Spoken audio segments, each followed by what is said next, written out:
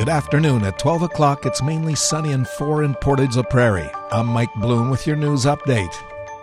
Spruce Drive Farm is going to be blessing the community this weekend with another installment of their potato giveaway.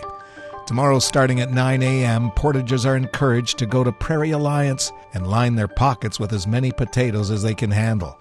The owner of the farm and the man organizing the 6th edition of this giveaway, Mark Peters, says that he has 3 trucks lined up for the giveaway. Kind of anticipating a little more need this year, so we're ready for that. There's a chance we could be having carrots brought as well. Keep that in mind. Peters says that this giveaway is one of the highlights of his year. Former WWE and UFC champion Ronda Rousey made headlines last week when she wore an orange shirt that said, "Every child matters."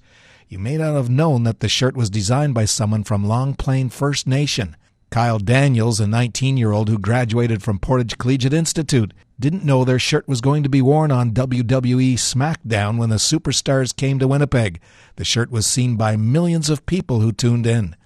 Daniels first designed the shirt during a contest at the Neenah College of Applied Technology. I just entered an orange shirt contest that my instructor gave me, and I guess I was just putting down different designs, and I landed on that one, and then I liked it, and I submitted it. Daniels has been blown away with the positive reactions to the shirt. It felt amazing. I was just happy that she was wearing it and representing what it meant. So I was just kind of shaken up and happy that I saw that she was wearing it. Rousey wore it as SmackDown was airing on September 30th, the day of National Day for Truth and Reconciliation.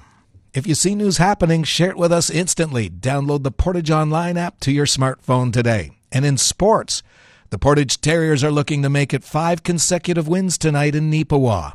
This will be the Dogs' first meeting with the Titans so far this season, but defenseman Brandon McCartney says he expects it to be a competitive contest. He outlines how they stay level-headed with the early success.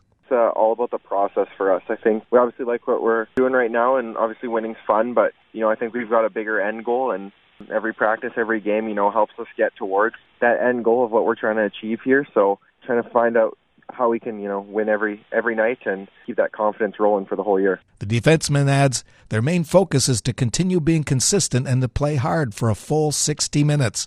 The Titans and Terriers will face off tonight at 7:30 in Neepawa, and you can listen to the game live on CFRY. And that's your local news. Today's sunny, wind gusting up to 40 with a high of 11. Tonight, clear and a low of 1. Tomorrow's sunny. That'll become a mix of sun and cloud in the morning with a high of 17. Tomorrow night, cloudy periods and a low of 1. And then Sunday's sunny with a high of 15. Sunday night, clear and a low of 4. Around the region, Brandon's partly cloudy and 3. Winnipeg's mainly sunny 4. And here in Portage, it's mainly sunny.